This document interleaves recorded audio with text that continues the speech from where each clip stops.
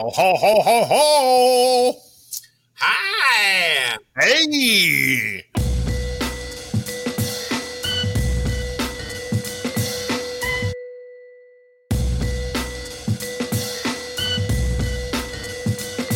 Welcome to The Art of Story, where we take a movie, break it down, and we look at the story structure, character, and themes. My name is Adam Argo, and today I'm joined by Todd Lindsley. How you doing, man? I'm well. How are you doing, Adam? Good. I thought your screen was frozen for a second. Yeah, no, I was just, I was doing my little trick where I can move my eyeballs independent of each other. Oh, that's creepy. There's no audio effects on that one. I am my own special effect. I'm coming out with a filter later. The Lindsley filter. You don't think Todd, what's up? why don't you remind the audience where they can get in contact with you and check out some of your stuff? Well, my name is Todd Lindsley, and my website is Todd is Funny. Mainly, it's for comedy writing, but I also do story consulting and analysis, coverage, development notes, that kind of thing. Nice. Yeah. Excellent. And Todd, once again, is my favorite person to brainstorm stories with. And he's in my brain trust. He's brilliant. He's dynamic. He's creative. And he always gets me thinking in, like, I'll start going down this one direction and he'll throw me in a different direction that it always seems to open up a million doors for me. So, okay. Whenever you say brain trust, I'm like, I just want to like, welcome to the brain trust. Anyway. Yeah. So join Todd's cult. That'll be awesome. Oh, we're the Argonians.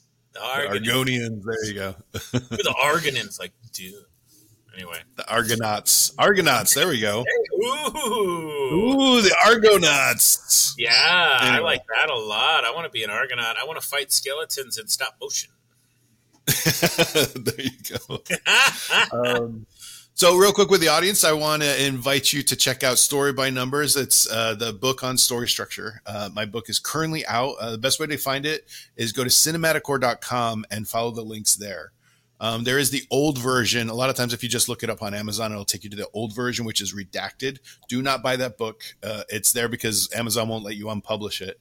But buy the one that is Story by Numbers, Adam Argo. And the best way to find that is through cinematicor.com. And then also on the website, I've opened up my wait list for consultations. That's for story consultations and script feedback. So if you have an idea that you want to develop into a script, but you haven't quite, you're kind of at the outline phase, or you just have like the germ of an idea that you want to develop, then we'll set up a session or maybe a couple of sessions, depending on what you want to accomplish. And we'll go through the story development process specifically on your story. And that is, of course, your property that is for me to help you develop your ideas. And you'll retain, of course, full copyright on that. And then also the screenplay feedback or a screenplay consultation, where I'll read your script and run it through the entire development process, the feedback, the notes, what I think is working, what I think is not working. And then we do a detailed sit down where we online, through Zoom, and we do a breakdown of your script and kind of get it to a place where it's ready to present. So check that out. That's at cinematicor.com, and you can sign up for the waitlist on that. So today I am very excited. Today we're going to be doing the movie Whiplash. This book is for you. Story by Numbers is a step-by-step process. It gives you the tools to construct a plot that fleshes out your story with characters so real, so compelling, so multidimensional, you'll begin to wonder if you're possessed. Story by Numbers is composed of 3 parts. Part 1 gives you an overview of the 4-act structure, 24 plot points, 8 sequences. Part 2 is a 35-question examination of your story that will guide you through developing and outlining your novel or screenplay into the 4-act template. Part 3, well, that's just next-level dope shit. Everyone knows there are no rules for writing a great story. Now that we've gotten that out of the way, here are the rules. Story by Numbers. Write more, better, faster, doper. today I am very excited. Today we're going to be doing the movie Whiplash. Yeah. This was Todd's suggestion, and I got to say this was my first time watching it. I hadn't watched it until Todd suggested it just a few weeks ago, and I can't wait to dive into it. Todd, do you want to give us an introduction to the movie? Sure.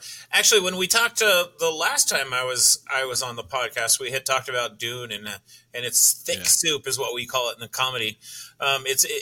There's so much to it. And I had talked about how my sensibility had a tendency to move a little bit more towards the commercial and to pop culture and that kind of thing. And I like these kinds of stories. But let's go. A promising young drummer enrolls at a cutthroat music conservatory where his dreams of greatness are mentored by an instructor who will stop at nothing to realize a student's potential. That's awful. See, it's interesting. That log line, the verb in that log line, are mentored. Yeah, Like, it doesn't even come close to getting the drama, and that's one thing we want to keep in mind with log lines and plots. It doesn't actually describe the plot of the story, but it's kind of, again, this is the IMDb log line issue. Are mentored. We could phrase that a lot better. It doesn't reflect the incredibly compelling story we're about to talk about. Yeah. But sorry, go ahead. So tell us more about it. Oh, that's great. Damien Chazelle was the director and writer. So we've got a little bit of an auteur here. Miles Teller was our top billing. J.K. Simmons, who won a Best Supporting Oscar for the role. And Melissa Benoist, Supergirl. I don't know if you ever familiar with Supergirl. She was also in one of my favorite shows. I mean, it kind of jumped all of the sharks by the time she was on it. But Glee, she was also on Glee. Oh, she was on Glee? Yeah, she was What on season? That girl got pipes. She can sing. Really? Yeah. Was she in the first season of Glee? No. Like I said, it had jumped quite a few sharks before it got to her. Oh, okay. Yeah. The first couple seasons, I was a bit of a gleek. I dug it. Oh, I didn't think I would. Yeah. But yeah, I really dug it.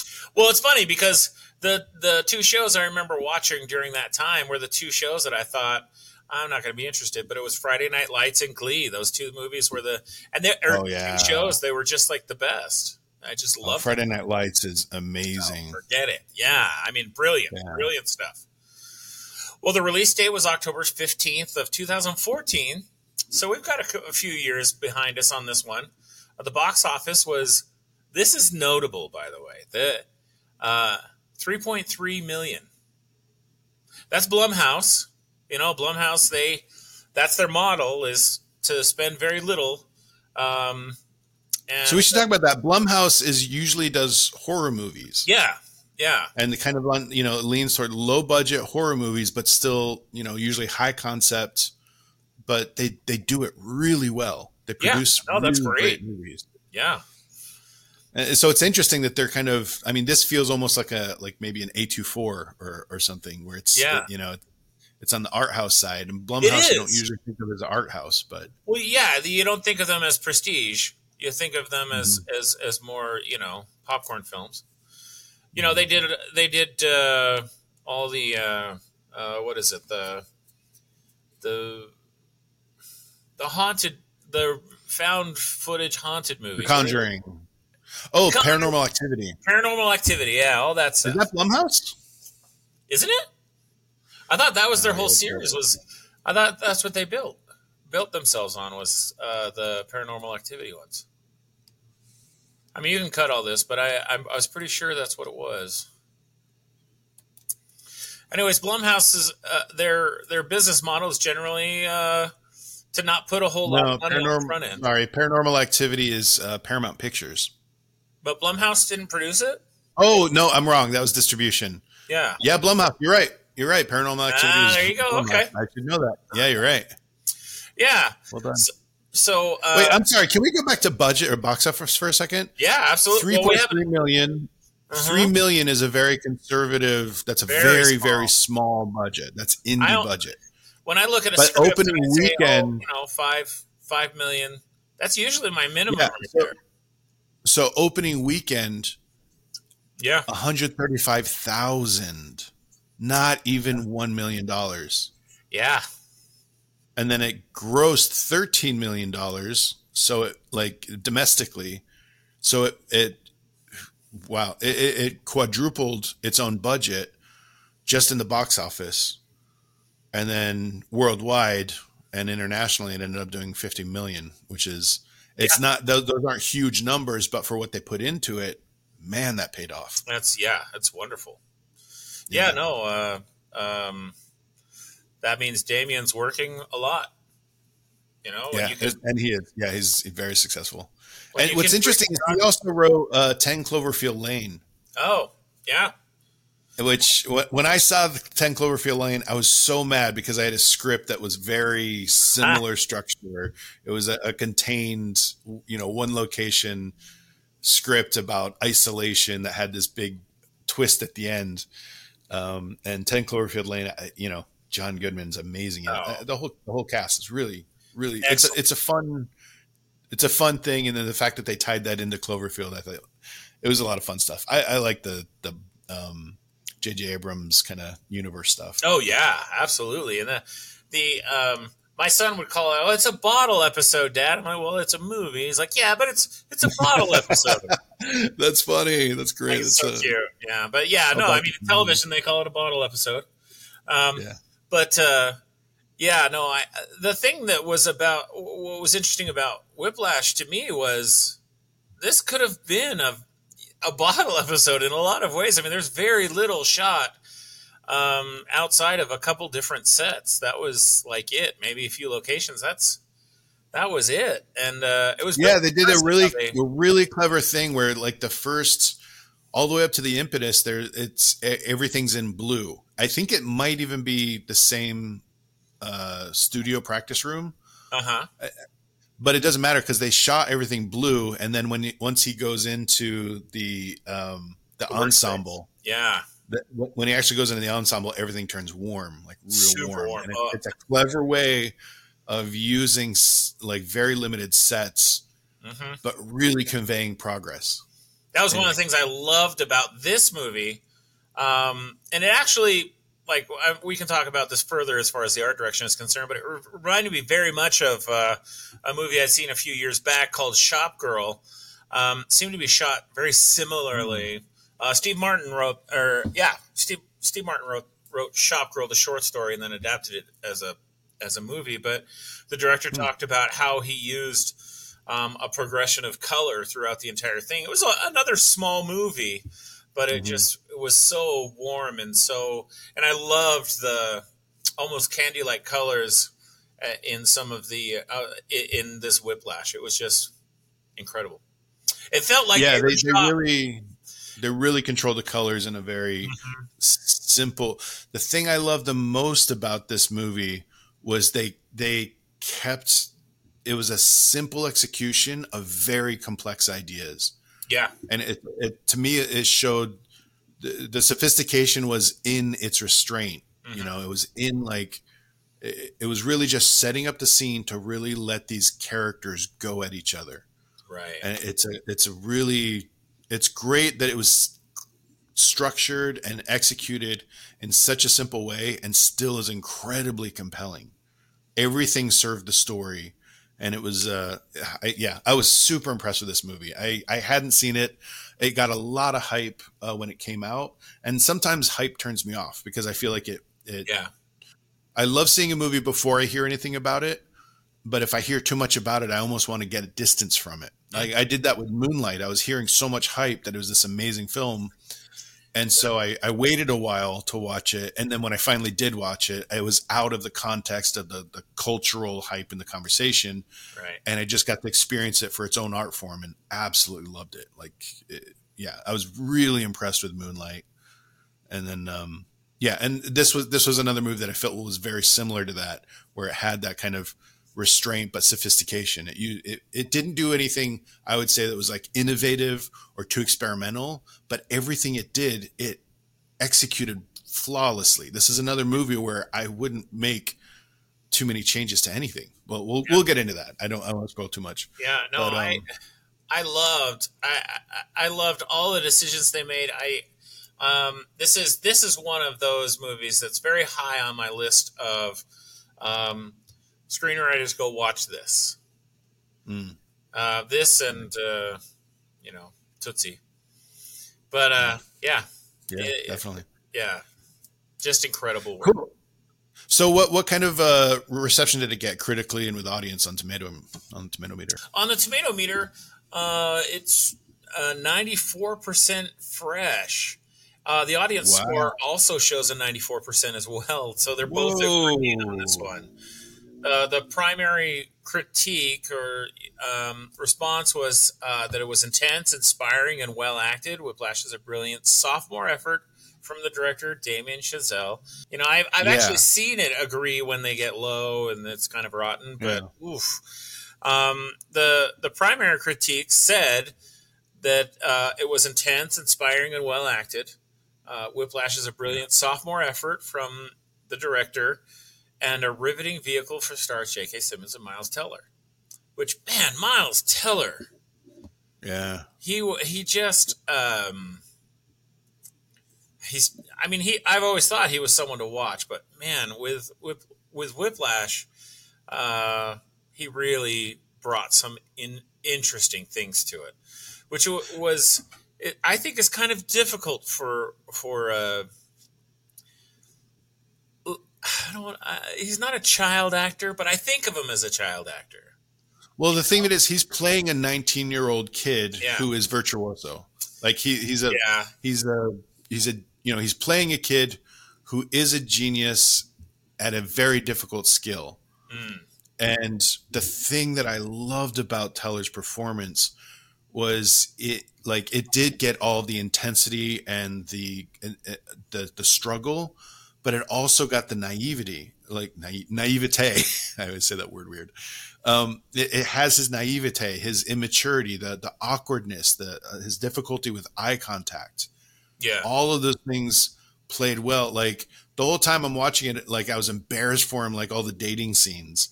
You're so embarrassed for him, but I'm like, I've seen that in other virtuosos that I've known. Yeah. That, I admire them, and I'm also like, oh man, you're like, the immaturity really showed itself. And Teller had this way of capturing that in a very authentic way, which makes me think like maybe he is that for acting. Maybe he's a virtuoso for acting. Yeah. But still managed to convey the he came off as unself-aware, which is the hardest thing to do as an actor. Like a lot of actors, even very experienced actors, you always feel like they're aware of the camera and trying to look good on camera. And the greatest actors are the ones who are so unaware of the camera, but still allow you into their thought process. So when you look in their eyes, you feel like you're reading their mind. It's extremely rare. And both J.K. Simmons and Teller accomplished that in this movie. They have that complete disregard for the camera and yet an intimate relationship with it. Yeah. And that was, I honestly, when I was watching him, it reminded me of, and this may be, I don't think it's hyperbole, but it kind of reminded me of the very young Robert Redford. And watching him and his whole, it was an interesting thing to feel like Whiplash felt very much like pulling back into the 60s and 70s, where they were trying to get kind of that cinema verite kind of feel of the authenticity of the moment. And I really felt that both of those actors brought that to this. They just had, who it reminded me of? It reminded me of young John Cusack. Absolutely. Yeah, to me, I was getting major Cusack vibe, which I love. Maybe that's who I was trying to place who it was, and I kept going back to Robert Redford, but I can see Cusack as well. John, sorry, Yeah. there's two Cusacks. So, well, there's Yeah, Joan Cusack is also amazing. I wish she had like John Joan Cusack got Cusack. to play a lot of lead roles, but Joan, she's just so good. She's so charismatic. She's so funny. She's so clever. But yeah, my wife and I were watching 16 Candles the other day, Oh, and you saw John Cusack playing one of like the geeks, the nerds, oh, and the whole time I'm just like, no, he's he's too cool for that. Like it's almost like, oh wait till he gets to say anything and he gets to play Lloyd. He's so good. Say anything. Say anything Yeah. is also on my heavy rotation. When I want to feel nostalgic, Say Anything is right there. Yeah. Melanie Sky. Oof, that was such a great. Okay, so let's tie this in. So we want to before we get too much into analysis and stuff, talking. Oh, I guess anyway. Let's jump into structure, shall we? Okay, so first we want to identify the structure. So our way of breaking down a movie is we want to identify the major landmarks in the story structure, and then look at how the story structure informs character, how the character reveals theme, and then we discuss how the filmmaker kind of put their voice in exploring this. Exploring the script and exploring the structure. So a lot of this is about understanding how you build the story and how the execution is just as important as the story itself. It's a really unique relationship. And one of the things I really advocate is for screenwriters to learn film grammar. And for especially storyboard artists are trained in film grammar, but often are not trained in story structure. And then screenwriters learn story structure, but they're not often trained in film grammar. And, all of us kind of learn it as we go. And the more movies we watch, the more we learn it. But being someone who has sold scripts, optioned scripts, worked as a screenwriter, and continued to write and also write novels, and then also someone who's made most of my career as a storyboard artist, as a director, the relationship between the two is vital, and I am seeing a lot of directors who do not have training in story, and they depend on their cinematographers to think for film grammar. And there's kind of that, the studio way of executing things. But one of the things I want to advocate with the art of story is that relationship between story structure and film grammar. So because of that, we want to talk about story structure. And the first thing we want to do for story structure is identify the dramatic question. So with Whiplash, the dramatic question is kind of establishes the spine of the entire show. It's the plot.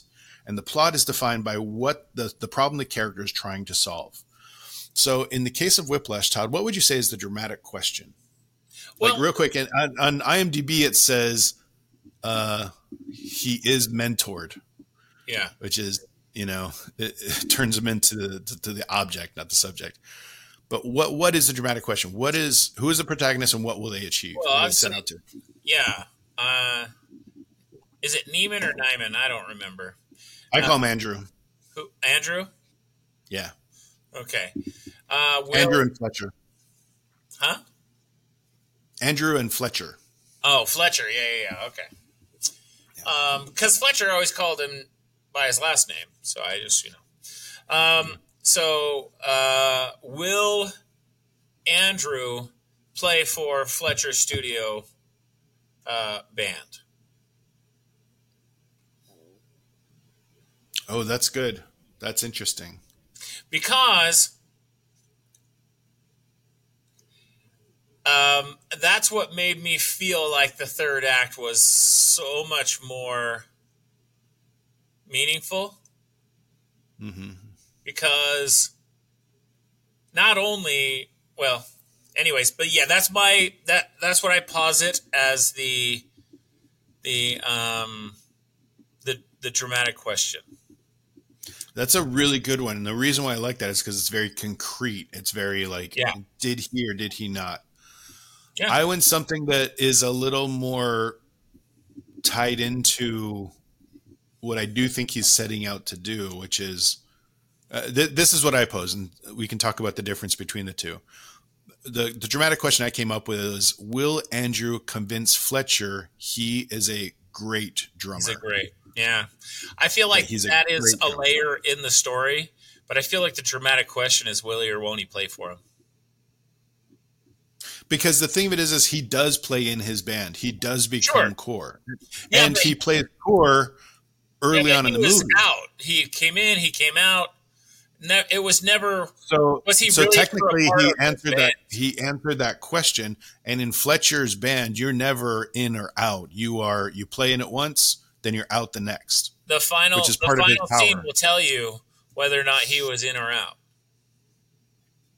That's the thing. It's like even what I would argue. Go ahead. Even if he was playing with the band, he's never in. Like it wasn't until the last. But with Fletcher, you're never in. Ever. Like you can impress him 1 minute, the next minute he hates your guts and he's kicking you out. And I think the thing he's setting out to do is to earn his respect. His conscious desire is, I'm going to prove to this guy that I am Charlie Parker. I'm the next Bird.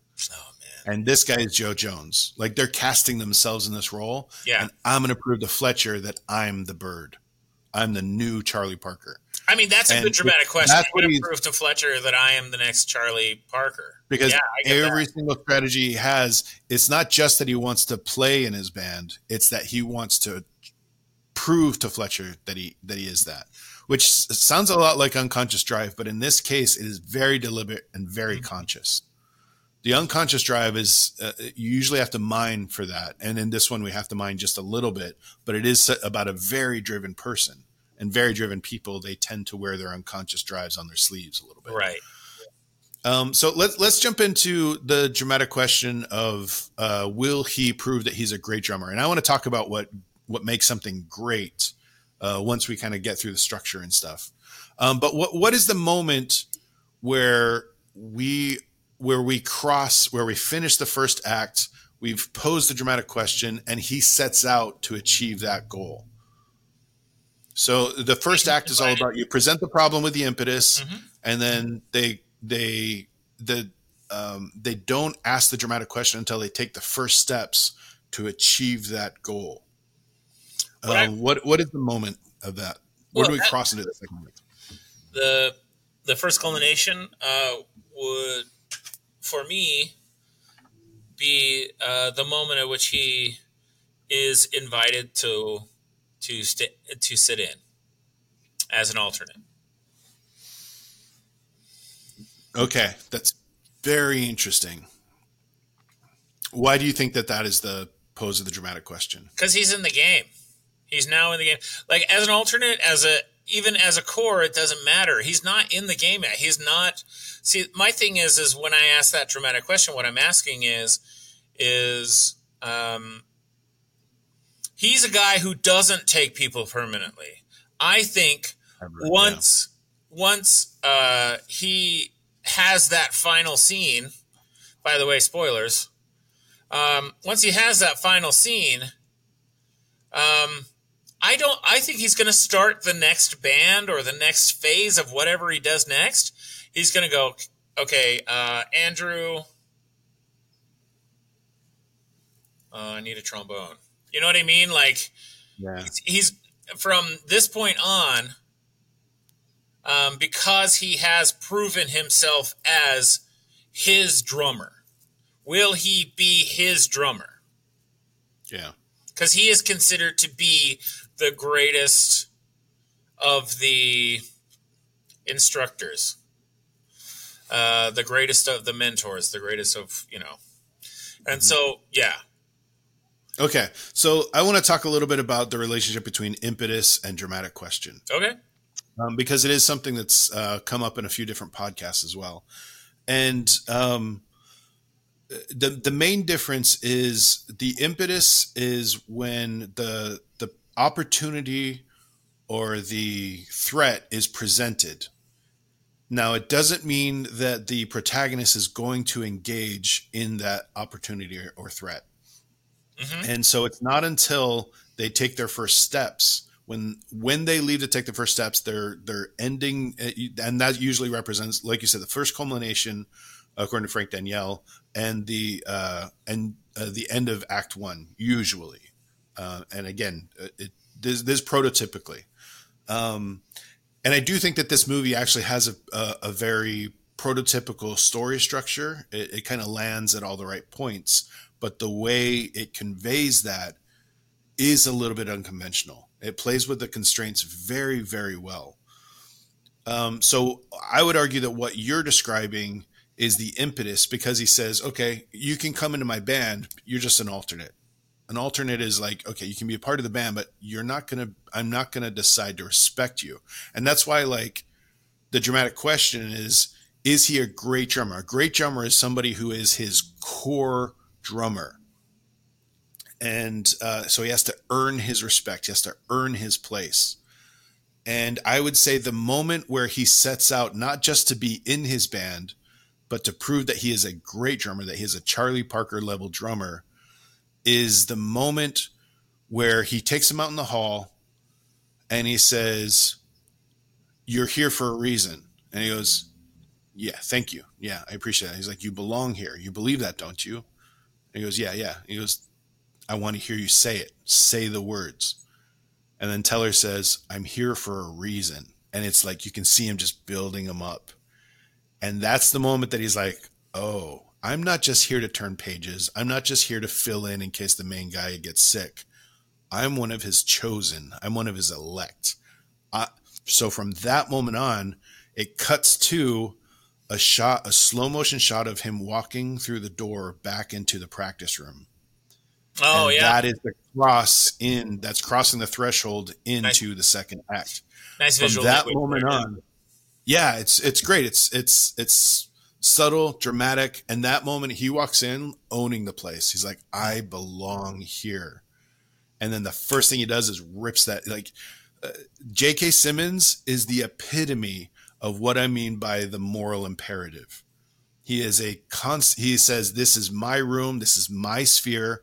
These are my rules. These are my moral rules of survival. If you want to survive here, you have to face these forces of antagonism. J.K. Simmons' character, Fletcher, is the embodiment of a moral imperative, the forces of antagonism. So that happens 24 minutes in. So normally the first act is about 30 minutes in on a prototypical, hour and a half to 2 hour movie, 90-minute to 2 hour movie.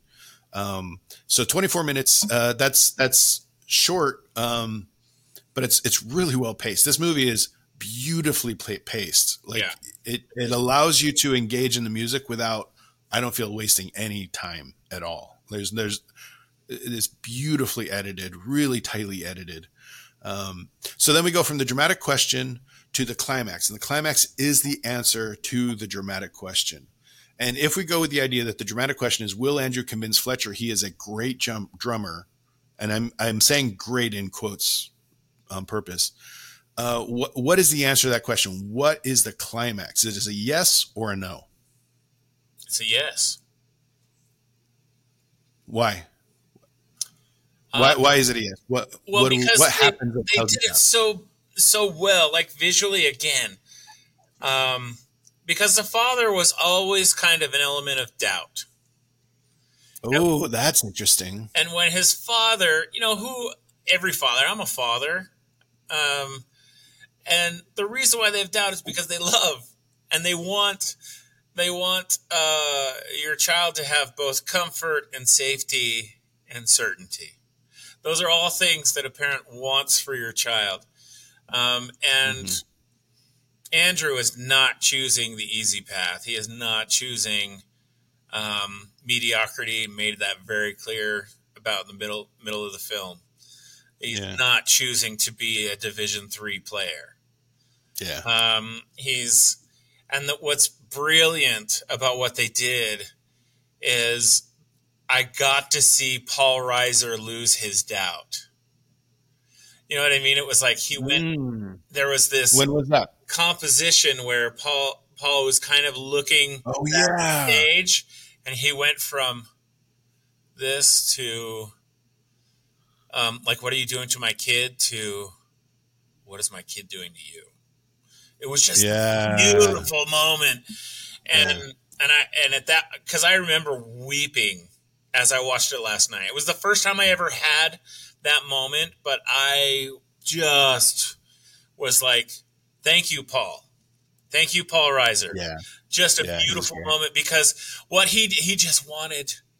He wanted to take his son and to give him comfort and to help him through this very difficult time, this massive failure, which they did a really good job of setting up. Each scene was like, listen, remember, guys, nobody here forgets.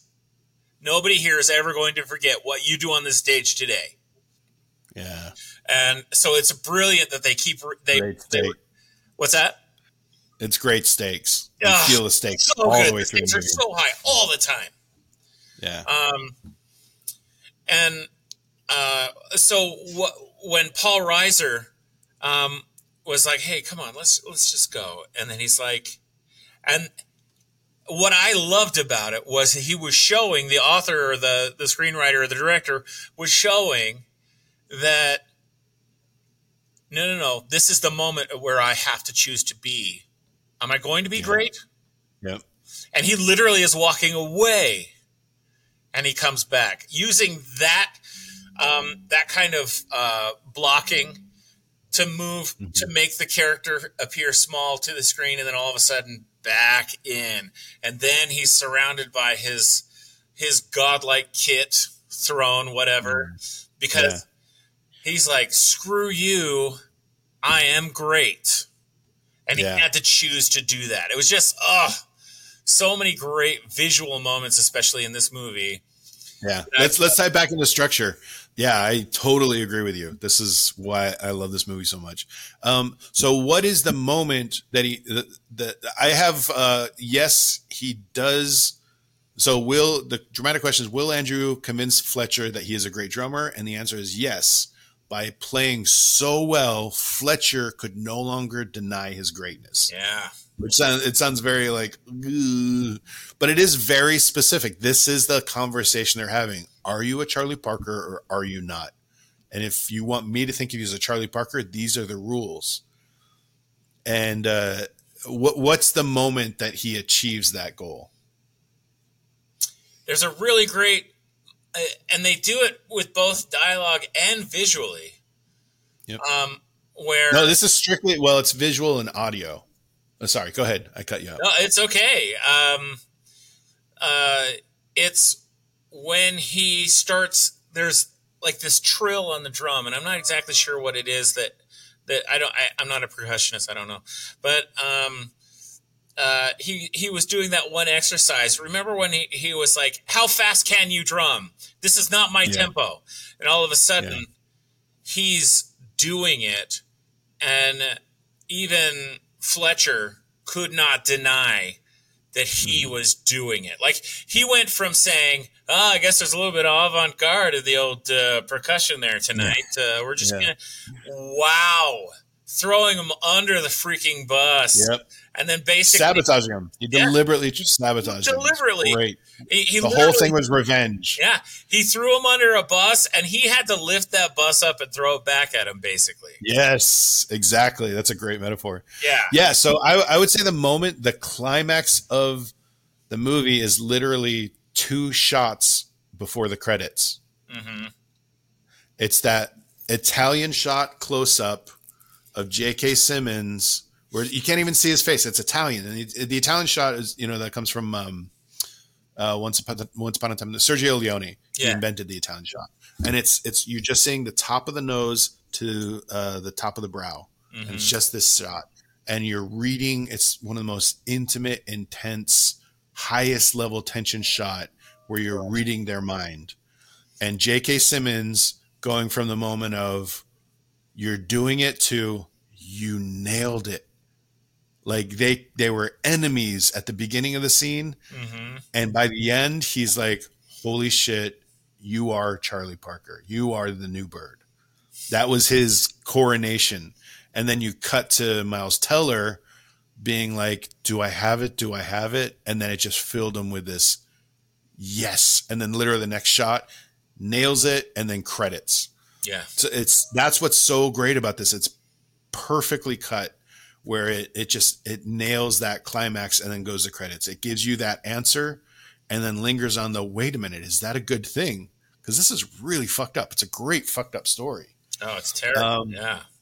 So then we go, okay, so we've got the spine now. Dramatic question.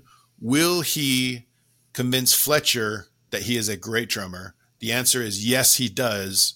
And that Italian shot says it all.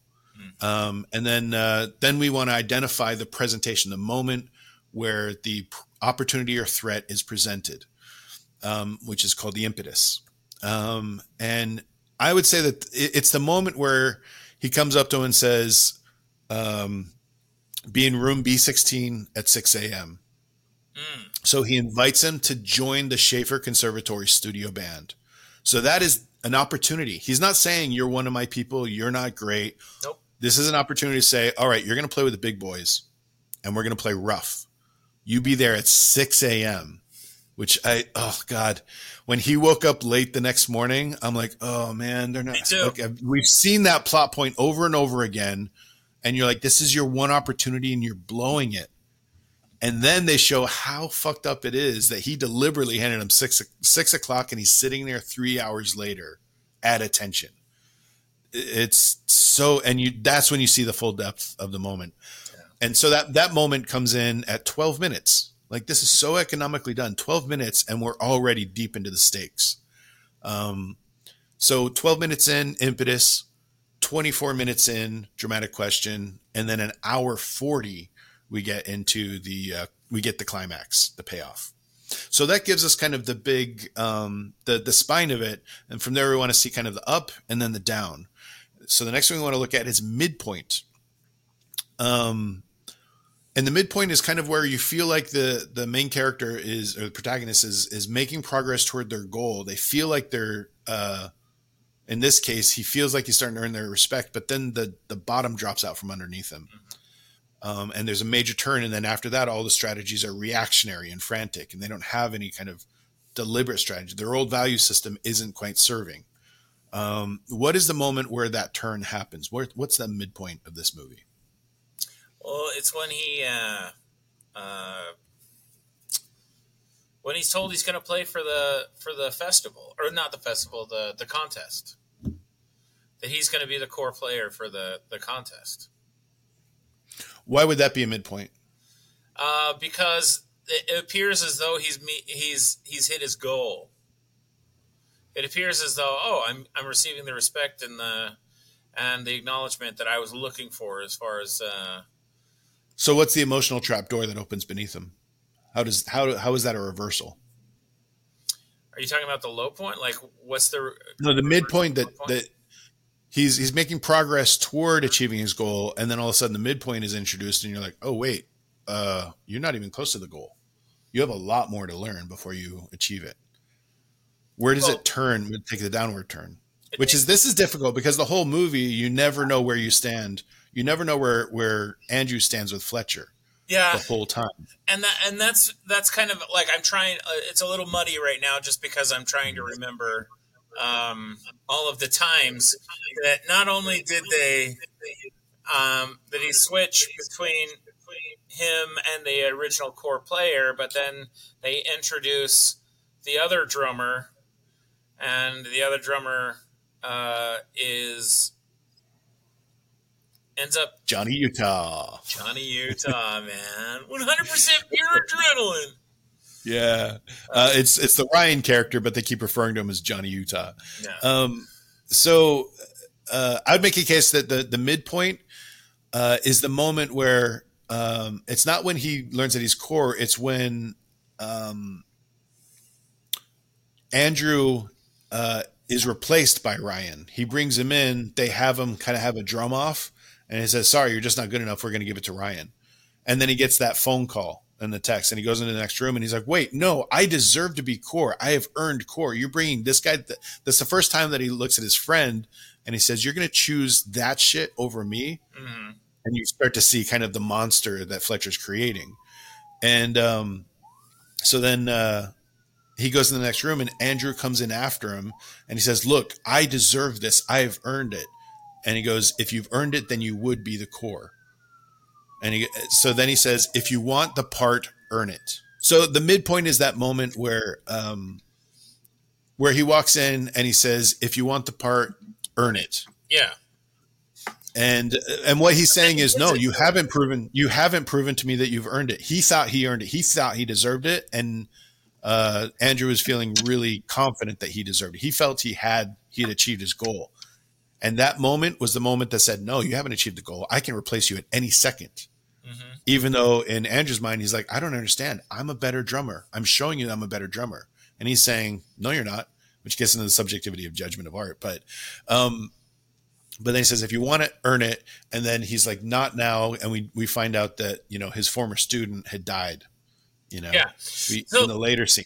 Because after he had that scene, he was then given the core player role for Lincoln Center, right? Well, hold on. The interesting thing is, right after he says, if you want the part, earn it, the very next scene, he goes to his girlfriend and ends it. Oh, yeah. And he says, oh, I'm not. So then you can see he's like all of a sudden saying, oh, I need to fully commit to this and cut out anything that is a distraction, anything that is not 100% drumming. So he starts to do this kind of radical reactionary strategies that are just like, okay, whatever it takes, I'm going to give everything to Fletcher. Mm-hmm. So he ends things with his girlfriend. And then the next scene is when, we find out that the phone call he got was a former student of his died in a car accident. He didn't die in a car. And later we learned that he was lying. He actually died of a suicide, and Fletcher was implicated as being an abusive teacher. So the midpoint happens right about 50 minutes in an hour, 40-minute movie. That's kind of right on target. Right. And again, that's why I go back to this structure is very simple, but it's not the structure that's complex. It's a really good example of a simple story with incredibly complex characters, which is the stories that really resonate with me. There's some writer directors out there that will get really complex story structures. And honestly, they're kind of given, I think they're a little bit overrated because they tend to have such complex story structure that you lose track of the character and you think, right, oh, it was so smart because I couldn't keep up with all the plot contrivances. But in my opinion, the really meaty, sophisticated shit usually has fairly simple plot structure, but that simple structure reveals a lot about interesting character dynamics. And this movie is a beautiful example of that. So yeah, I would say the midpoint is if you want it, earn it. And then from there, it's just spiraling. This is where he starts to I need to do everything I can to prove to Fletcher, even at the expense of his own well-being, which sends us reeling toward the low point. And what would you say the low point is for Whiplash? It's when he fails after the car accident, and he even all of it, no matter what he tried to do, he still could not perform. It just wasn't going to happen. Yeah, no matter what, he was not going to get his respect. Yeah, no matter what. Literally went through a car accident, and in his brain, he was like, none of that matters. Yeah. As much as proving to Fletcher that I am the new Charlie Parker. Yeah, of drums. Yeah, exactly. I agree. The low point is definitely the car accident. And then after that, it's a dramatic change in structure. So that kind of gives us the big broad strokes. And then of course we have the hook, the opening scene. And what's the hook in Whiplash? It's almost like this confrontation when he finds out that he's like, you're a first year, and he's kind of doing some things that are, interesting with his drums. And I'm not exactly sure and I kind of gone back and forth trying to figure out, was he supposed to be in the practice room that he was in, or was he specifically placing himself there so that Fletcher could come in and incidentally see him somehow? I'm not exactly sure, but ultimately there was kind of this confrontation, a really interesting because he was doing some really incredible um, drumming, and it was very obvious to the audience, I think, that it was a talented person who was doing something they were good at. Yeah. And then he came in and uh, kind of was like, okay, whatever. It's you're a kid. Um, he kind of laid it all to nothing. Yeah. So what I totally agree. So the hook is what I would call the Fletcher and Andrew meet cute. Because it is this is a story about a very fucked up romance. Sure. Not necessarily in a sexual way, but definitely in this really, it's a relationship story. It is about a relationship and whether they're going to be engaging in this relationship and how they validate each other. It's really interesting. So that the thing I really enjoy about that movie is the opening shot is it's a wide shot on a dolly, and we slowly dolly in to Andrew drumming, and it's in the it is in the practice rooms. So I went to Cal Arts, and Cal Arts has like a music school as part of it, and lots of cross pollination and stuff. And so there were like the music school had these hallways of like almost like cells, and they're they're supposed to be soundproofed, but they're more like sound resistant. But he's playing with the door open, and in a music school, you'd never go to a practice room and play with the door open usually, which tells me like maybe he was trying to lure. Who knows? But what's really interesting is the opening shot is that slow crawl in, which feels like usually a filmmaker will use that kind of crawl as a kind of predator approaching feel. Oh, yeah. And later you realize, oh, that's Fletcher walking in saying, oh, here's my next dinner, like the shark approaching in for his next victim. And it has that really great kind of subtle way. Like later you realize, oh, this is Fletcher's point of view dollying in toward Andrew. What's kind of fun about the dialogue is that he's like, oh, so you know who I am, and you know that I'm looking for people. Yeah. So that's why your door's open? Okay. So you think you're the predator, but predator is me. Yeah. Yeah, definitely. Total power move. Absolutely. Yeah. And then there's one moment that's really interesting. Before the movie, like before the visuals kick in, there is a bit of a very unique hook. Do you remember what it was? No, I don't. There was the screen was complete black, and we hear one drum beat, then another, then another. Oh yeah, yeah. Okay. Slowly it builds up to the moment where it gets so fast. It's like boom. Yeah. I thought that was a really clever way because it's nothing but the sound of the drums speeding up to the point where it's just like one beat all the way to just pure, I don't know, what would drum rolls, I guess. Yeah. Again, I'm not a musician either, but yeah, I thought that was such a great way to introduce us to this world and to show kind of the momentum. Although I don't feel that represented the momentum of the movie. The movie didn't feel that way. The movie felt immediately confrontational, and the pacing was like, I think it's really well paced because there's lots of push and pull and speed up and slow down and deep breaths and holding your breath and all that.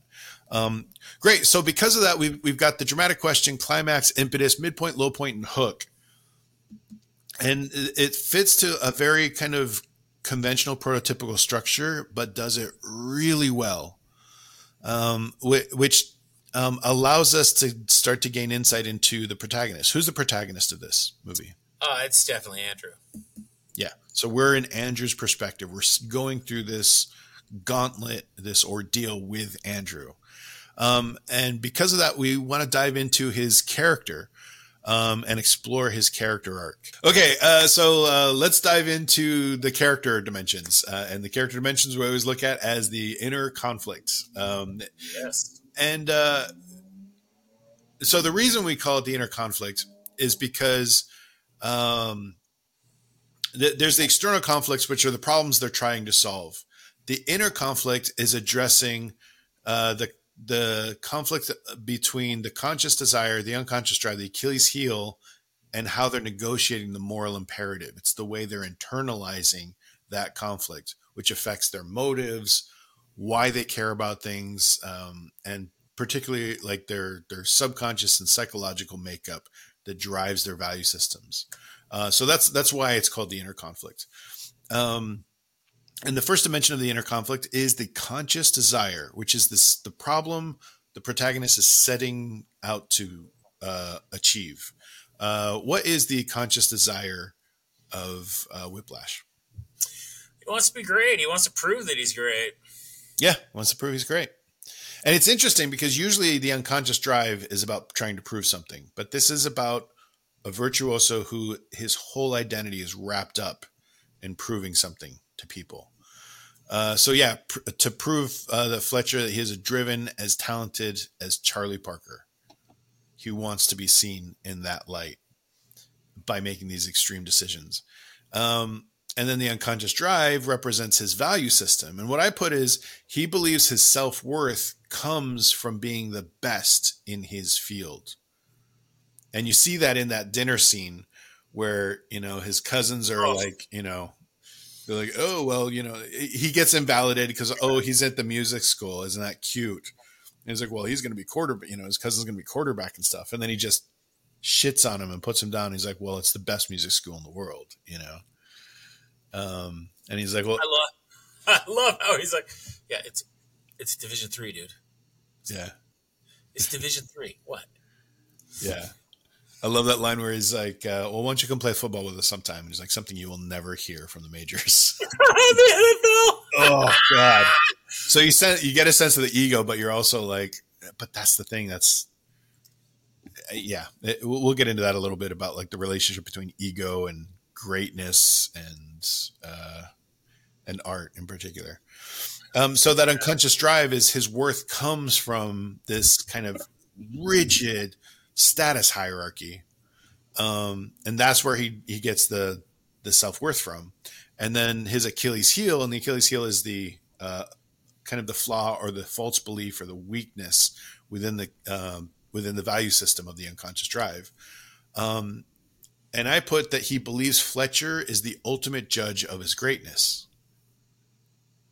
So that's kind of the ground. That's the false belief he's operating from. He has given Fletcher all of this power by saying, by regarding him as the ultimate arbiter.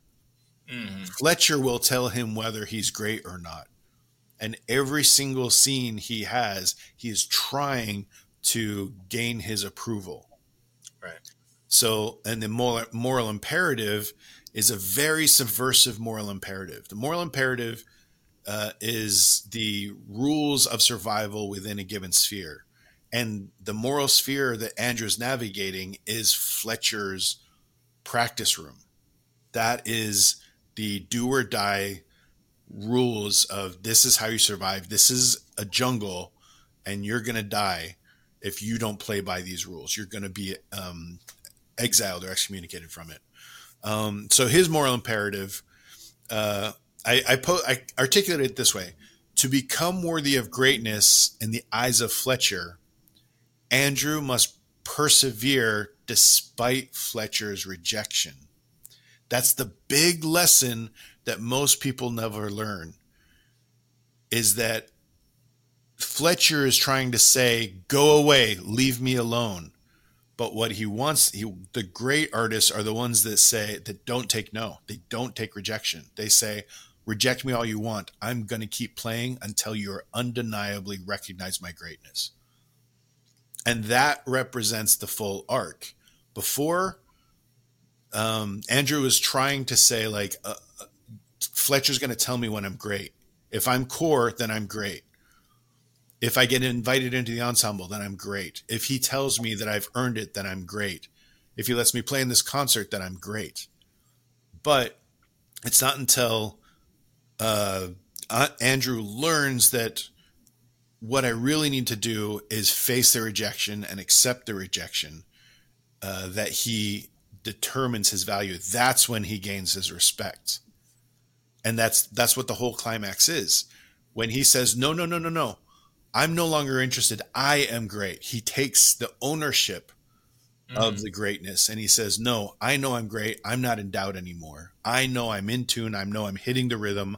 I'm hitting the pace. And he keeps saying, that's not my rhythm. That's not my pace.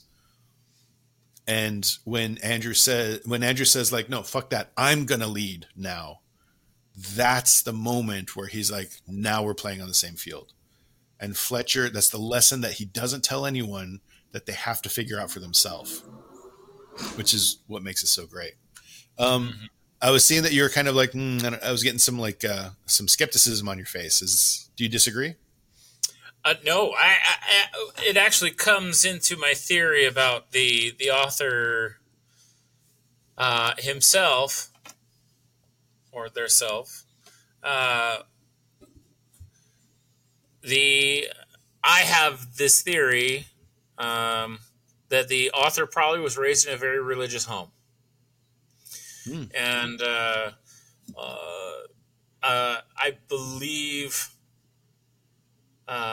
When I see movies like this, especially Whiplash, it's a testament to overcoming a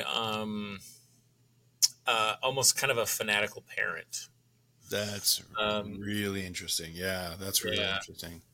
Just because he has such a rigid, like his religion is jazz. His prophets are yep. Charlie Parker, Stan Getz, and Charlie Parker, and Buddy Rich, and Joe Jones. Yeah, all these people who are just these amazing things. Which, by the way, I personally feel like this movie was such a love letter to jazz in a way that was so organic. I just all the coloring and everything. It was just, to me, when I saw, I know I'm getting off subject with the character. But ultimately, I feel like he was at a certain point trying to gain the approval of his father. And that's one of the reasons why I liked the duality of the father being on the side of the stage and the father being in the front of the stage. It's like these two people who, I mean, he dearly loves his father. He spends his free time with his father. Yeah. His father, he was obviously very close. However, parents aren't perfect. We can want something else for our children than what our children want. But ultimately, hopefully, they want them to be happy regardless. And it was that moment when the father on the side of the stage was able to go, okay, this is the only way he's going to be happy. This is where it is. That's it. That's all it is for him. And finally, the other father, who was like, I've finally found my Parker. I finally found Bird. Yeah. That's diving into themes, which I want to open that door into. Sure. So that moral imperative, definitely Fletcher is the moral imperative. So we do see the journey into the arc, which gives us the theme. And this is what I articulated as a theme, which is greatness. This is the theme of the film, the central theme, the proposition that it's making, which is greatness in art is only achieved when you commit despite all rejection, or when you persevere despite all rejection. Yeah. And it's that, like, it's when everybody says, stop doing this, you're not worthy, you're not chosen, you're not good enough, and you still keep doing it. Right. That's when you achieve greatness, and not before. You have to face the rejection. And that's one thing that's really fascinating about this question. And before we dive into kind of like what the moral question and the big theme question about this, I do have kind of a plot question that I want to ask you about and see what you think. So that moment after the car accident, after he meets with the lawyer, he's walking down the street. He passes the JVC Jazz um, poster, and on the transformer on the street. Yeah. then he passes the what is it the Noel Jazz Club, and he sees Terrence Fletcher playing tonight, and he walks in, and he's playing, and he's like, oh, Andrew, come here. So that was. Do you think that was a setup? Was that a lure that was Fletcher deliberately setting that up, trying to lure Andrew in, or do you think that was legitimately a coincidence? I don't think it was a coincidence. I think he knew that Fletcher, like, I remember my audio engineering instructor in college was he played guitar every Thursday at a coffee shop. I knew he was going to be there. You know what I mean? I don't think it was I think it was him, Andrew, saying, you know what, I need to have some sort of um, an emotional bookend for this. Because it did specifically say tonight is being played, which, likely Terrence Fletcher is, he's famous in the music scene. Yeah, he's a musician's musician. Yeah. So I'm just wondering if, because it's so vital to the plot, he clearly was using the concert as an opportunity to get his revenge, to lure in Andrew and wait till that exact perfect moment to say, I knew it was you. You're the one who set this whole thing. You're the reason why I lost my job. And it's one of my favorite turns in the entire movie. Because after that, you're like, oh, fuck, he's sabotaging him. This whole thing is he's not just sabotaging. He's not just like fucking with him to make him a better musician. He's now trying to make sure that he will not, that he will always be seen like this. This will ruin his reputation. It'll ruin his career by going into this concert and then sabotaging him at that moment. So he sees himself as the guardian of jazz, and you don't fit my template for what I think. So do you think it was a lure, or do you think it was coincidence that he just walked into it? I think it was fortuitous. Yeah, I don't think that. I mean, if he would have, it would have taken a lot to get him. I mean, New York's a big place. It would have taken a lot. But it also makes sense. Musicians would run in certain circles. Artists run in certain circles. Filmmakers. Like I know lots of the places where filmmakers in LA are hanging out. Right. So if you just run into people because like this is a club, this is a restaurant, this is a bar where a lot of people go. I just feel like there would be a lot of stars that would have to align in order for him to make that, to conspire to do that. Yeah. It's not like he was checking his email one day and going, hey, I'm doing this. Maybe you should check it out sometime. You know what I mean? He was like walking by eating a corn dog. Yeah. Yeah. Ooh, corn dog sounds good right now. Yeah, it was good. It was good. So that's one question I have, especially like if they're like listeners in New York City or musicians in particular that are kind of familiar with that. Is it something that Fletcher could have planned, or was this just or was it? Because one of the big themes about using jazz is people tend to think of jazz as like improvisational. So you're kind of like, oh, this is a moment I'm going to take advantage of. But that's not the way Fletcher approaches it. No, not at all. And there are lots of different schools of thought in jazz, from what I understand. And for him, it's everything is planned out, everything is precise, and everything is timed to get exactly the outcome. And you have to be in control of the outcome at all times. I think in the world of the story, he is so,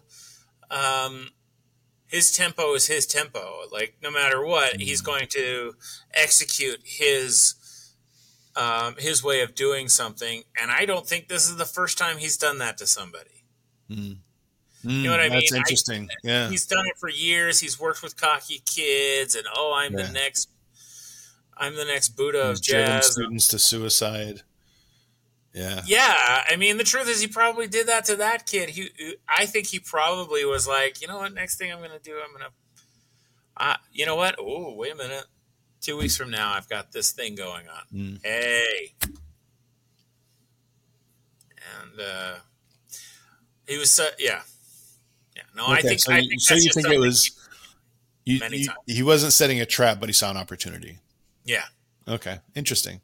Okay, cool. And one of the big questions that this whole movie poses is about the question of greatness and art. Mm-hmm. And it does pose this question: would Charlie Parker have become Bird if Joe Jones did not throw the symbol at his head? Would Charlie Parker still be the legend that he is if he didn't have that experience? What do you think? Well, I come from the belief, even in filmmaking, where I kind of go, well, what if ET didn't get into on the UFO and go back? Mm-hmm. My whole thing is it kind of doesn't matter because he did. Do you know what I mean? It's like, I don't know what could have been, but ultimately he, in that moment, took that step forward. And so Charlie Parker, if he didn't, again, it was consistent with his MO. What it's getting at is this question about, like, achieving greatness. Mm-hmm. And so from my own experience, for example, I've always been kind of leaned more toward autodidact. Like I tend to become obsessive about learning skills. Like since I was a child, I've been drawing incessantly and learning story and writing. I wrote my first novel when I was 12 years old. I mean, it's a shit novel and I'm glad no one will ever see it, but it's I'm leaking it right now to the internet. right. But the interesting thing is this kind of implies, like, the subtext of that is that greatness is only achieved through suffering, through kind of trauma or even kind of abuse. And what I love about this movie is it does, if you want to look at the allegorical dimension, you're having a battle of ideologies between Paul Reiser, the fathers, which tradition are you going to take on? The father who says, you know what, you're good enough, you're fine, you're a good person, that's all that matters, is just be kind. And then the other one is kind of that Nietzschean Übermensch thing that says, you're not close to your capacity, you could be so much more. And that, there's that one line that says, true hell is on your deathbed meeting the person you could have become. Which is, it's a fascinating idea, and I think it's total bullshit. Yeah. It fuels that existential angst. And I get it. Like, the younger me would be tortured by that. But after experiences and learning more about life and the world and hopefully maturing a little bit, that's a total fiction. And it's this pretense that it's pretending the idea that, like, you could make the perfect decisions and achieve everything and you would be so much happier than you are now, which is just a fiction. It's just, it's an ideal, but it's also like, that's not reality. That's not the world. Most people are doing the best they can with what they have. Yeah. Again, it goes back to your understanding or your overall philosophy of life. I don't believe in fate. I believe that we're all organisms bouncing around down here trying to do our best, and some people are better known organisms than others. Yeah. And I feel like whatever decision I make is based on a previous decision that I've made before, and so I don't really and I think that goes to the essence of my understanding of art, which is art is the decisions you make and you present it to the world. I mean, that's why life is an art. Your life is your own work of art. It's your own choice, the choices that you make that allow you to become what you are. I don't I don't subscribe to any kind of complication like a fate or a destiny. I don't believe that there's a bigger plan in place other than life is important, and we must protect life. It's um, my highest uh, value. My highest virtue is life and the protection of life. So my thing is with my children, um, I love them, I nurture them, I teach them that decisions give us choices, uh, and some decisions don't give us choices. We Mm-hmm. end up uh, in the world, but ultimately, um,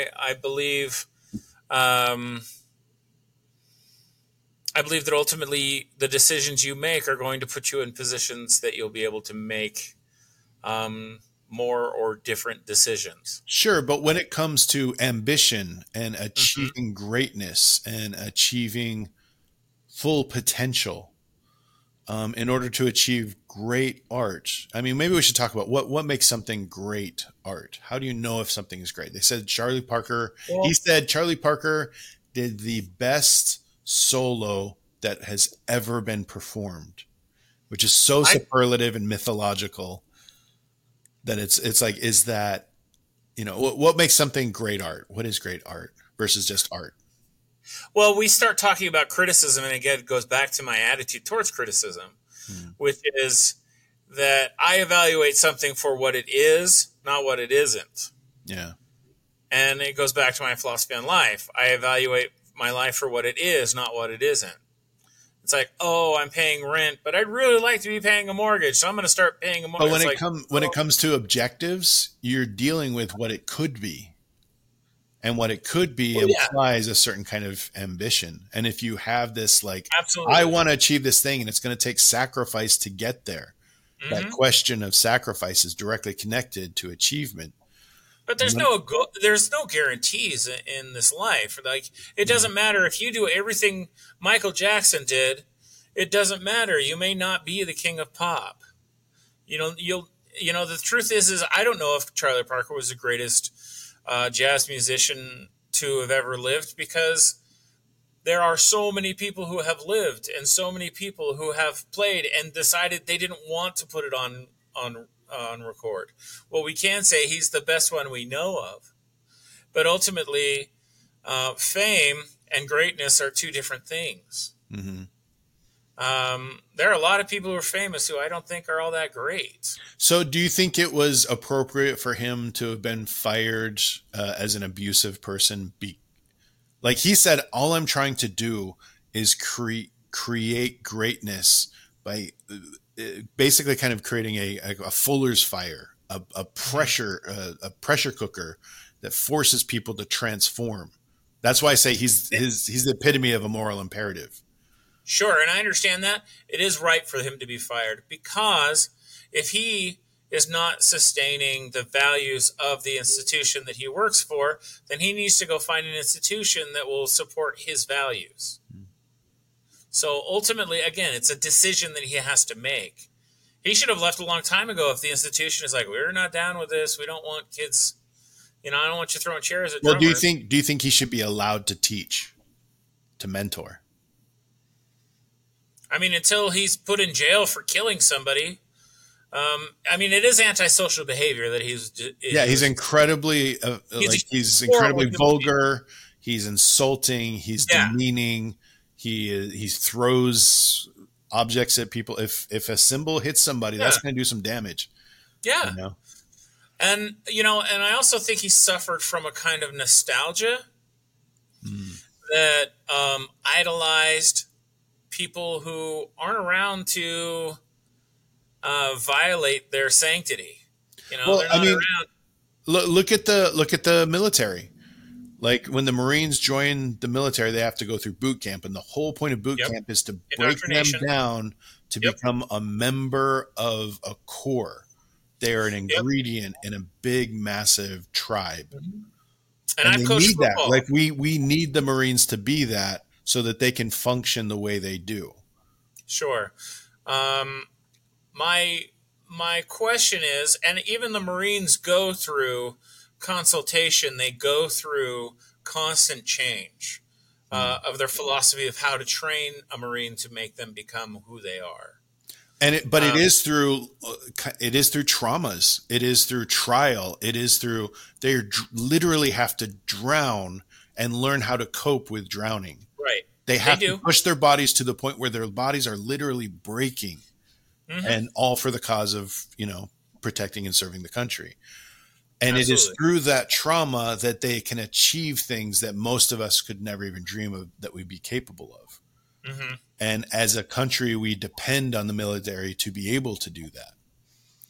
So as an artist, is that not also worth it to achieve the greatness in art? That's basically what he is. Fletcher is a drill sergeant for musicians. He's making a decision for somebody else. He's like, this is how Charlie Parker was great, so this is how I'm going to make whoever I find next as the next Charlie Parker. Mm-hmm. He's making that decision for him, and the truth is that we don't know why Charlie Parker was great, or why he had so much grit, or why he was willing to give up everything so that he could get a best-selling record or a best-selling concert. So ultimately, I believe that the way we do things is just as important as our objectives. Mm. And I believe that I don't want to live in an environment where I'm constantly feeling like I've got to watch my back. It's, it's again, these toxic environments where, I've worked for directors who steal my car and go score cocaine. It's a nightmare life. And I ended up working in a post-production house where the executive there, he was like, dude, you've got to choose what kind of life you want to live. You can't work for that guy anymore. He's a nightmare. But the thing is he got so much work that I was like, yeah, but I'm working a lot. Yeah. And he's like, dude, what are you willing to sacrifice for that work? So I guess my whole thing is that, sure, we can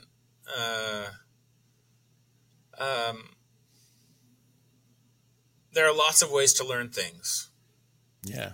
And, I guess his pedagogy was stick him in a boiler and see what we get out of him.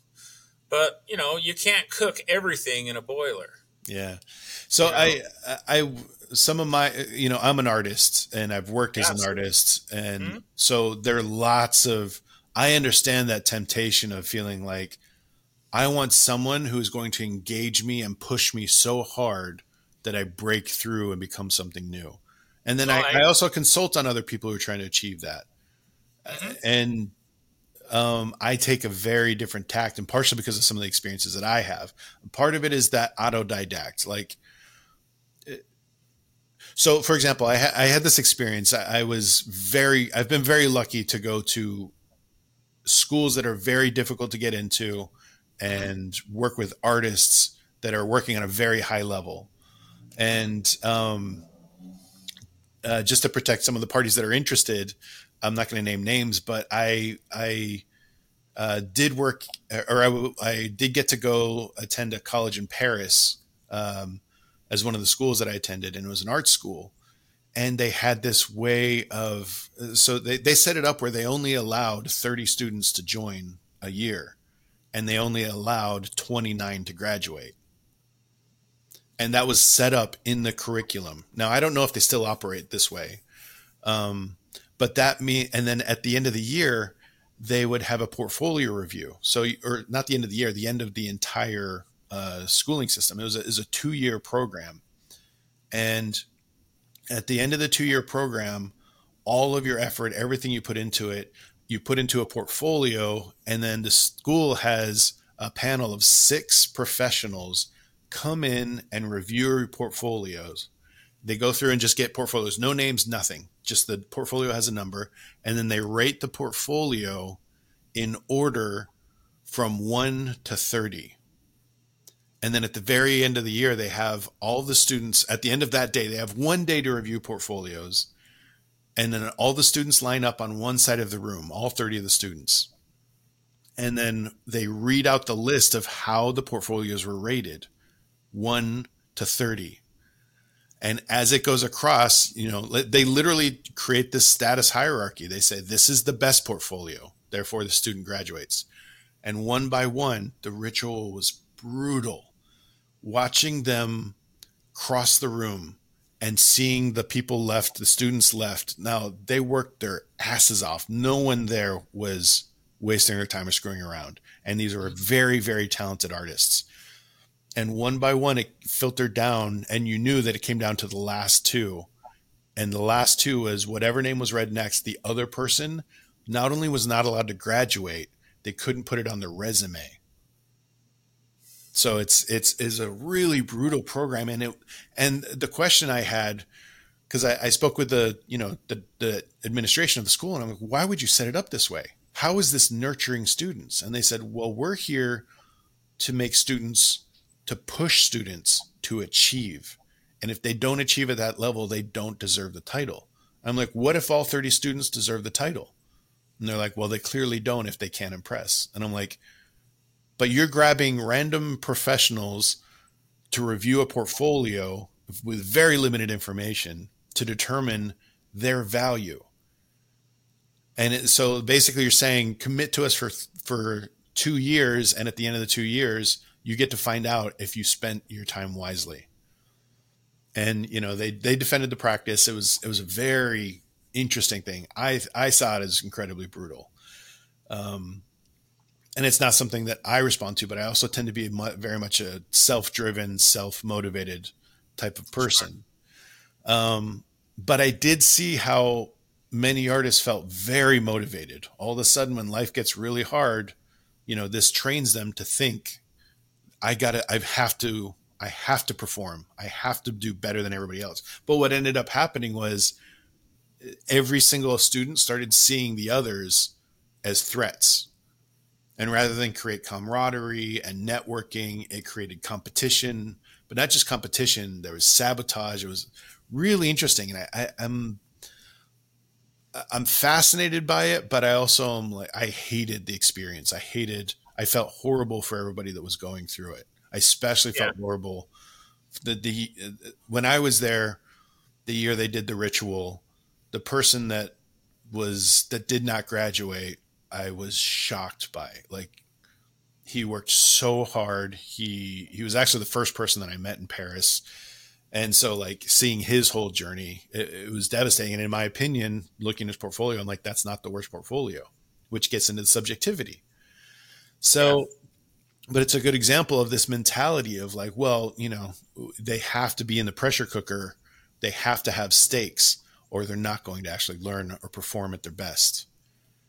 And it's interesting. I see the merit in it, but I'm not sure. Well, it's definitely not the way I would operate. When I work with clients, I try to be honest.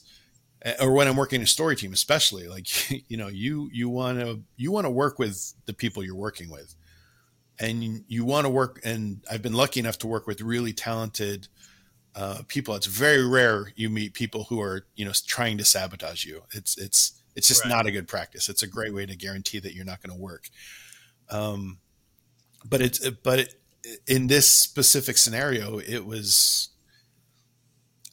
I understood where they were coming from, but it echoed the whole time I was watching Whiplash. It kept bringing up all of this French experience, or the Paris experience that I had, which kind of tied into this really interesting thing that I think was revealed this pattern in Whiplash, which is what I describe as when a messiah complex meets a martyr complex.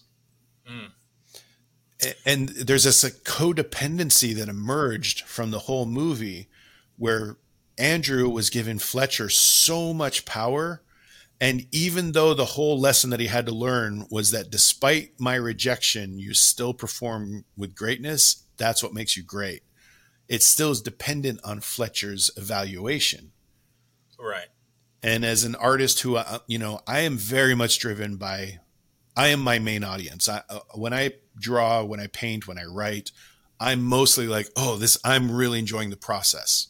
It's part of the reason why, when most of the stuff I put out is maybe 2% of what I actually produce, which has its own weaknesses and liabilities. But Sure. I don't put a lot of weight on the audience, other people's opinion. If what I create lands with an audience, and I've been lucky enough that it has landed with some audiences, and it's enough to like have had built a decent career with it, then that's great. But I still am primarily focused on the artistic values that I really value. I really want to enjoy the process, and I get Right. a lot from it. And hopefully it produces something that other people see value in. But this is a Messiah complex and a martyr complex meeting. This is a Messiah complex or a savior complex is, Fletcher's like, I want to be so important that I'm going to save people's lives. I'm going to be the arbiter and the judge of what is greatness. And then you see Andrew, who is like, I'm going to suffer. I'm going to show you I'm willing to bleed for this. I'll bleed all over the place. I'll get in a car accident. I'll still come play.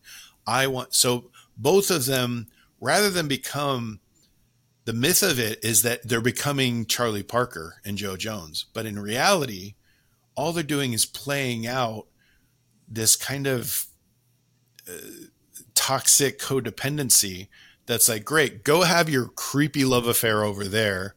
I want to experience great art. Yeah. Well, it kind of goes to my idea of this whole story. Like, it's interesting you'd bring up your experience in Paris, because immediately when you start talking about European cinema and even Eastern European cinema, the Polish cinema and the Russian cinema from World War II, post World War II. I have this theory that this whole story is about baby boomers who were raising the Generation X. Oh, that's interesting. Because baby boomers were raised by what we refer to as the greatest generation. And the greatest generation saw some of the greatest brutality of our entire history. I mean, we had the Nazis. Yeah. They literally had an existential threat. Yeah. And Paris The specifically... Nazis didn't have an existential threat. No, the greatest generation did. Oh, okay. I see what you're saying. Yeah. They literally had someone who wanted to wipe out a population in order to control it.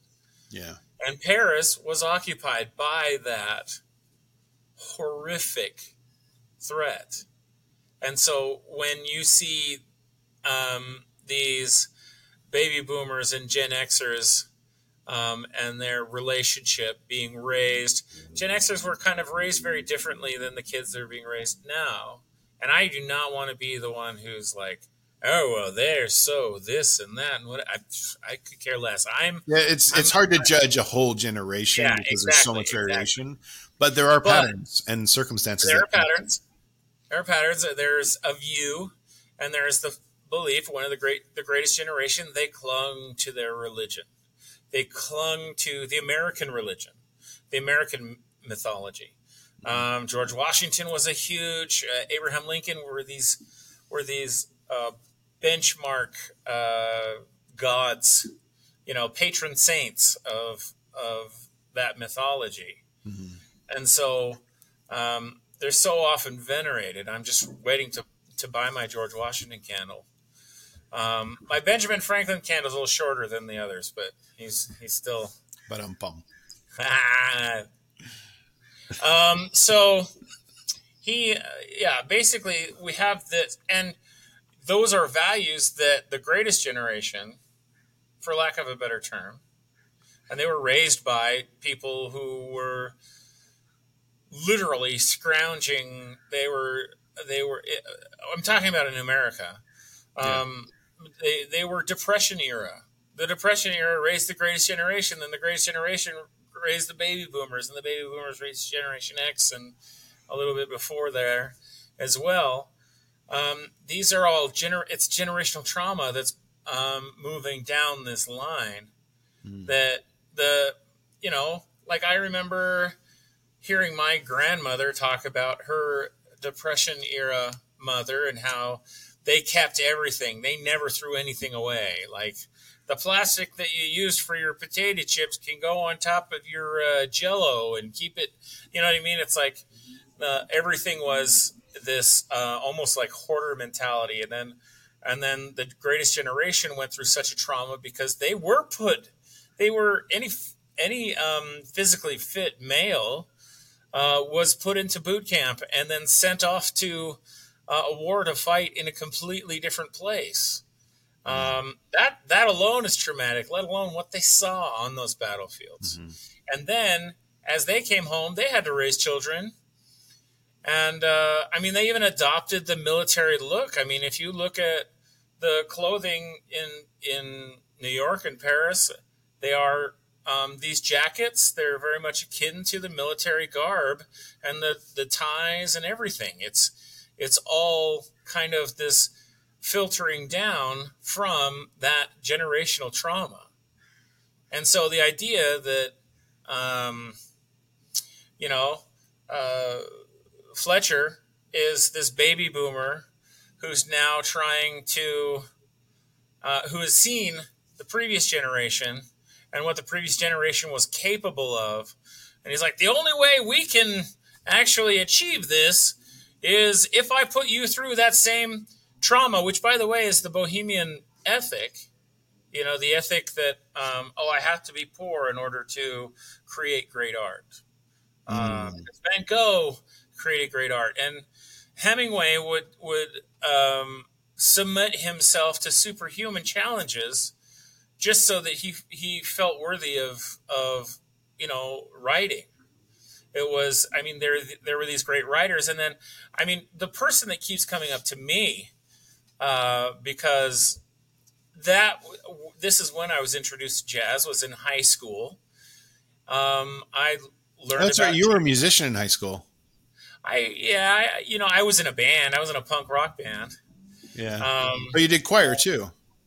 Oh yeah, I did all of it. I did the theater and the choir and all that kind of stuff. But I was introduced in an English class to Jack Kerouac and the Beat Generation.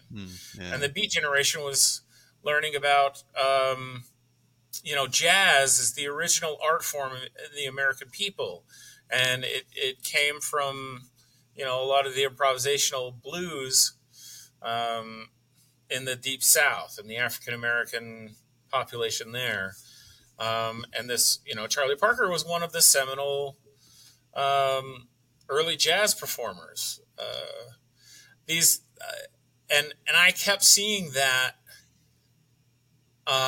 in Allen Ginsberg's photographs. Remember Allen Ginsberg's photographs of the Beat Generation? I kept seeing compositions in the film that I was just kind of like, oh my gosh, that is just like, if you look at this film, it is nearly timeless because it takes place in New York.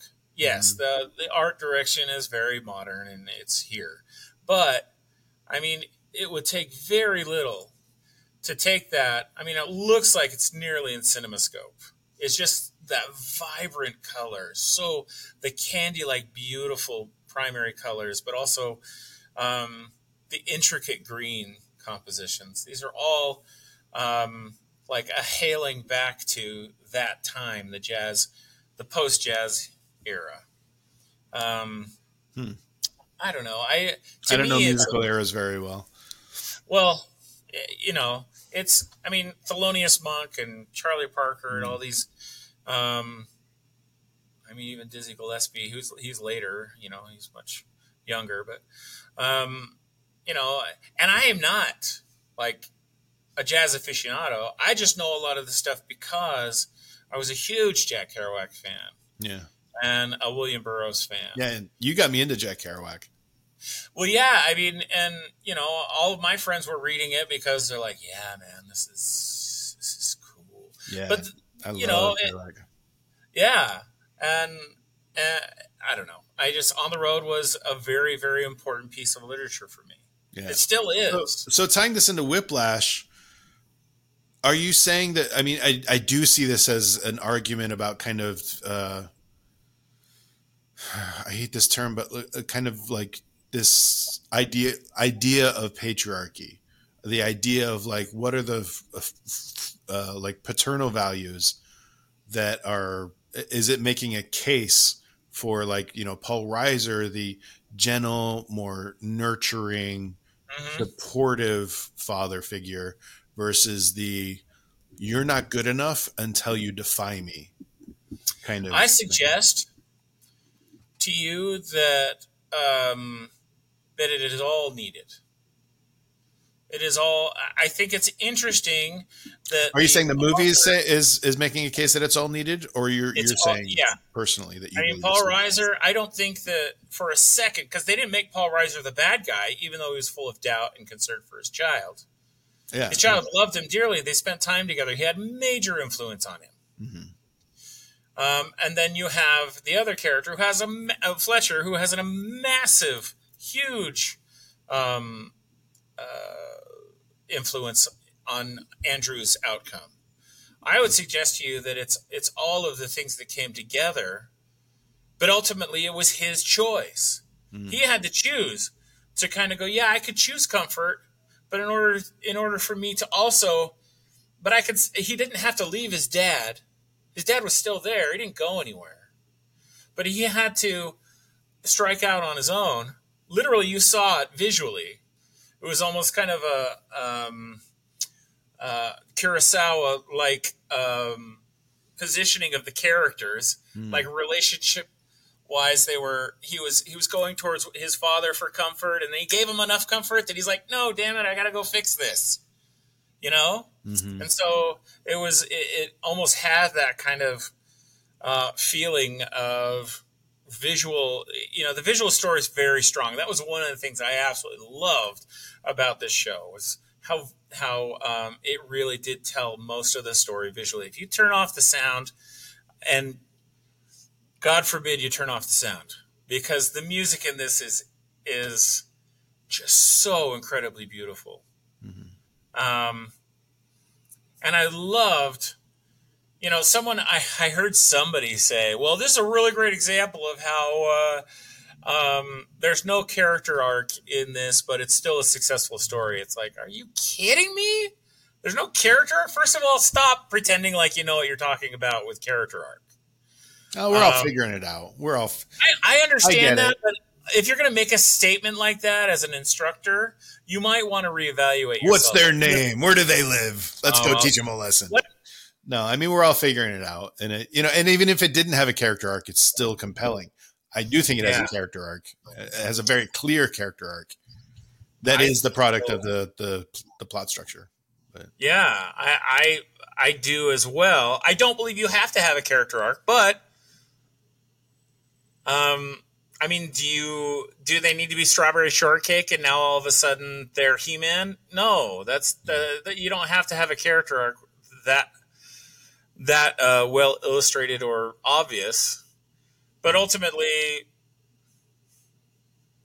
yeah, I do think this I don't is want to criticize other people's. Yeah, critique. but this is a movie that really clearly shows a very, very strong belief, a strong moral value system that is dependent on conflict. It goes through that ritual, the ordeal, and then transforms. And we see that transformation when he says, no, I'm going back and I'm going to take over the show.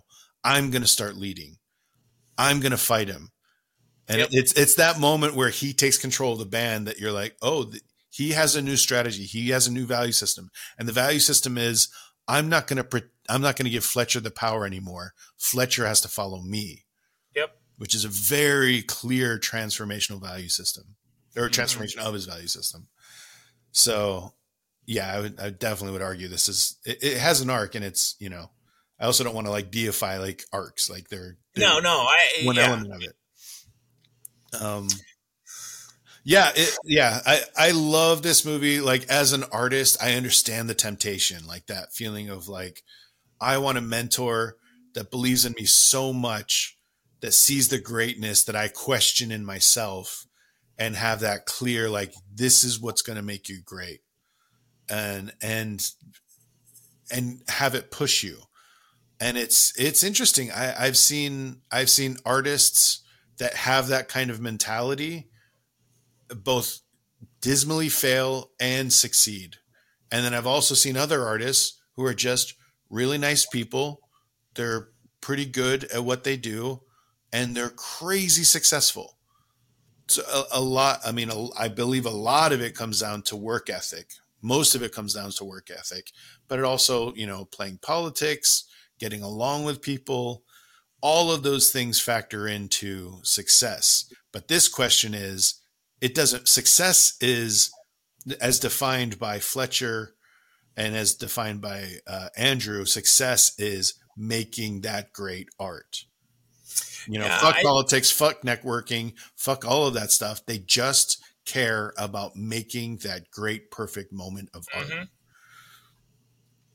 Which and I is, think I guess it comes down to, what kind of artist you want to be. Do you want to be Charles Bukowski, or do you want to be like Michael Chabon? You know what I mean? It's like Michael I Chabon's love like both the of those most guys. kind of, I know, I love them both too. And Bukowski has such an amazing style to him. Yeah. And his prose is so incredible that I'm just saying that ultimately they both deliver really powerful things. Yeah. And they're both very well noted in their industry. But I think I'd rather have lunch with Mike and maybe just see the documentary of Bukowski. I'd love to hang with both of them. I'd love Really? to. You want to I'd hang love to out have a with? drink with Bukowski. That'd be Oh, amazing. maybe. Yeah. Okay. I'm not turning down drinks with with Bukowski. Okay. Yeah. So I mean, my thing, I guess, is ultimately, what kind of life do you want to live? Do you want to feed that, or do you want to make great art? Ultimately, the reality is that some great art just is never seen. Yeah, that's true. And It so, was interesting. My time in Italy, for example, I spent some time in Italy, in Florence, and in Florence there is this mentality, and that the whole idea of like Michelangelo represents the height of what can be achieved. And according to a lot of schools and theories, and the artists that I mixed with and teachers that I mixed with, took an attitude of like, there is no artist achieves the level that Michelangelo has achieved. And anyone to compare themselves to Michelangelo, even if they put themselves on the same level, is blasphemy. And I think that's silly. Well, I don't think it's silly. It comes with a great deal of historical appreciation. But I think every generation probably has 1,000 Michelangelos. I think, like, for example, working like in Los Angeles, in Burbank, is probably several thousand of Michelangelos. It doesn't mean that they're, like Michelangelo is a very unique artist in a very unique position at a very unique time. But I think that genius is just more flourishes a lot more than people can appreciate. It's just a question of Michelangelo is the combination of politics, power, money, and an artist that was recognized by the Medicis at exactly the right time, and the Pope at exactly the right time. But then again, look at Michelangelo. He fucking had the battle. He was a sculptor. And largely due to fucking Raphael, the fucking hack that he is. Yeah, I'm calling Raphael hack. I'm doing it. I don't care. He's not a great. He's way celebrated as one of the great fathers of the Renaissance. And look at his. Just do a close up. Zoom into Raphael's portraits, especially like School of Athens. Perfect example. Compare School of Athens with the Sistine Chapel, which was being painted at the exact same time. And Raphael literally had to sneak into the Sistine Chapel and stole sketches in order to try and compete with Michelangelo, because Michelangelo was a force of nature. He was a sculptor, and he felt called by God. He genuinely believed he was God's gift to art. And he was trained as a sculptor, and the Pope said, well, I'll let you do murals. And he's like, I don't know how to paint. He goes, well, you better learn, because that's your job. That's your commission. And so it's like, and he ended up changing art forever by painting the Sistine Chapel. And, it was intended as Raphael trying to sabotage him. And it didn't. It ended up creating greatness. And he just went on to make some of the most beautiful art ever. And because of that, I get that that's what makes Michelangelo so great. And Raphael, pretty much just a hacky, like wannabe of Da Vinci. I think he's way over celebrated, but Raphael was better at politics. He went to the right parties. He went to the right orgies. He, did drugs with the right powerful people, that kind of shit. But Michelangelo was, I don't care about any of that shit. I care about art. I don't care about politics. I don't care about pleasing anybody. I'm here to make great art. And he was so difficult to be with. And that's kind of its own character and archetype, but it's also part of what sabotaged him and undermined him. Like, if he could create anything he wanted, that goes back to the argument. If he was free to do whatever he wanted and he didn't have to worry about the politics or pleasing the right people in power, would he have created something even better? He definitely wouldn't have done the Sistine Chapel. When the Sistine Chapel changed the way we look at figure painting and anatomy. It is genuinely work of a timeless genius. At the same time, I think we're constantly generating this. I think humanity is full of genius that is largely untapped. And that, that goes into questions of social issues and privilege and opportunities and things like that. Anyway, yeah, all of those things kind of like drummed up from watching Whiplash. I loved it. I waited a long time to watch it, and I'm kind of glad I waited a long time to watch it. I think the movie is a simple movie about very big, very complex ideas, and it beautifully articulates that question of, the martyr complex meets a messiah complex. And it's fascinating. Do you have any other thoughts that you want to share about Whiplash? Well, I mean, there are several illustrations for me as far as within the story talking about generational trauma. And that's why I got so excited about the dinner scene, because then you're able to kind of triangulate where your character gets some of his Achilles heel and some of his. I'm sorry, did I truncate where you were going with that whole intergenerational allegory? Like, I don't know. Did you want to kind of delve deeper into that? Because it is I hadn't thought about that. The idea that like it represents the generational value shift, where now like in schools and stuff, he would be like, Fletcher would be canceled. He essentially was canceled. Except he's still directing ensembles and stuff. But sure. But there's this kind of attitude with academia, which is very much like, oh, you can't upset the students. You have to very carefully, gently nurse them through their exploration. Well, and this brings into question, like, well, yeah, but are they going to be able to produce?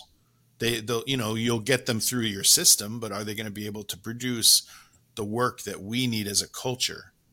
Is it going to come from an academia that is so gentle and so careful and so terrified of lawsuits?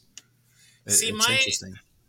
I have a lot of theory on pedagogy, and specifically for instance, when he uses tools of indoctrination. Yeah, he does. Yep, that's a great point. That's a really good point. He's like, say it. Yeah. Say it. You belong to me. There's a reason you're here, right? Say it. Say it. Your reason. Put my words in your mouth. Yeah. Yeah. Put my words in your mouth. No, it's not my tempo. Here's my tempo. Yep. 2, 3, 4. That's not my tempo. That's not my. So it was constant. There was this And that constant. mind game of like one of you, either and you're afraid to say it, or you don't know, which is even worse. Yeah. It's great. Yeah, exactly. And so there's a lot of that kind of indoctrination issues. See, I have this belief that great films use our rhetoric, but they are used in persuasion, and everything that you do within the film is a persuasive argument. Mm-hmm. For instance, Star Wars is a really good example, just because we have massive contrast between the Empire and the Rebellion. We have a very organic art direction. We have a costuming that's very organic in the Rebellion. We have things that feel like they came from World War II, which at the time was still old, was antique by the time that movie was made in the late 70s. Yeah. So one of the things and a lot of what the technology was, you have the Millennium Falcon that felt like this clunky old tugboat compared to the Corvettes that the stormtroopers were flying around in. So, you have these, again, those are persuasive arguments to create contrast, and ultimately in teaching and in film, we're the same thing. I mean, I believe that a filmmaker has to have something to say, or don't make a movie. I understand. I love shooting things and cutting them together, and it's fun. But if you don't have anything to say, then you're wasting a lot of people's time. I don't know. I don't agree with that. I don't agree with that. Okay. I think the hardest thing you can do as a filmmaker and a storyteller is keep people interested in what's going to happen next. And I think that art form of entertainment is, unfortunately, too many people say, well, at least it's entertaining. And I'm like, do you realize how difficult it is to be entertaining? Well, ultimately, I think it's actually easier to get academic. It's easier to get allegory and metaphors and symbols. I think making something dramatic and engaging is really hard to do. And that's what this movie does really well. That goes into your prose, your rhetoric. Yep, exactly. And you have to have something to say. You have to have something to teach in order to make an argument for your audience. Your audience is constantly trying to decide whether or not they will believe you. And ultimately, when you rhetorically give them an argument to believe you, for instance, is a really great example. Now, I'm not a helicopter pilot. I know that everyone's shocked by that, but I am not a helicopter pilot. However, there was a movie I was watching where Dwayne Johnson, who I love, by the way, Dwayne, anytime you're ready, I have several pitches for you. But he was flying a helicopter, and he had to jump out of the helicopter and get back into the helicopter, and he had to I think he had to dive into some chasm or something from a tether in the helicopter. So he's flying this thing, and then he's like, I'm going to hit the hover button. The hover button. And it was a red button on the dash, and right underneath it said hover. What movie is this? What was it called? It was the one where Los Angeles was earthquaking and... Oh, yeah. Alexander. I remember that one. Yeah. Okay. And he hit the hover button. And I was just kind of like, I don't know if that's real or not, but that's just the dumbest looking thing I've ever seen. Rhetorically, it was weak, is what I'm saying. Is it didn't... Like my disengaged brain, you. You're like, no. My brain is no kind hover of button in a... What? Huh. I don't know. It's like, even if you did, cover it up a little or layer it somehow so that I feel like I'm not being stupid by following exactly what you're saying. And not only that, it did take you out of the story. You're like, wait, do helicopters have hover buttons? When the whole time you should be like, are they going to get it? Are they going to achieve their goal? Yeah. Yeah. Absolutely. Are they going to achieve their goal? And so it was all like rhetorically, the the prose wasn't placed correctly, and so I felt like again, when my critical thinking is up, and during these movies, I mean, they're a lot of fun, and yes, they are entertaining, and they are saying something. But that's my thing is I'm not asking for you um, to give me Das Boot. I want you to say something to me um, that I'm either going to believe or that I'm going to want to believe. You know, I want to go with you with your argument. And it's one of the reasons why I believe very strongly that people have really strong beginnings to stories. It just happens all the time. They have this great premise, this idea, but ultimately because they don't prepare the argument well, by the third act, it completely falls apart. And so why uh, and this whole story of Whiplash, for instance, they didn't go out on a limb with a whole lot of anything really, except for the fact that they had a real life Godzilla in a practice room in New York. Yeah. I mean, he was an absolute monster. And I think if they did go out on a limb, it was probably with him and his character. But they got an absolutely brilliant actor to do it, and so you believed it. Again, that was the rhetoric that they used. That was the argument that they used to make you believe something absolutely horrific. You know, I mean, I can't imagine if I can't think of an actor right now that would have probably. Oh, well, if Joe Pesci were to play that part. Oh man. Well, I think J.K. Simmons, God, he was iconic. Like he was Right. amazing. He was compelling. Brilliant. And I totally believed that character believed everything. Like, Oh yeah, yeah, absolutely. Again, you know what movie kept coming to mind when I was watching it? what's that? The Chocolate War. Ugh.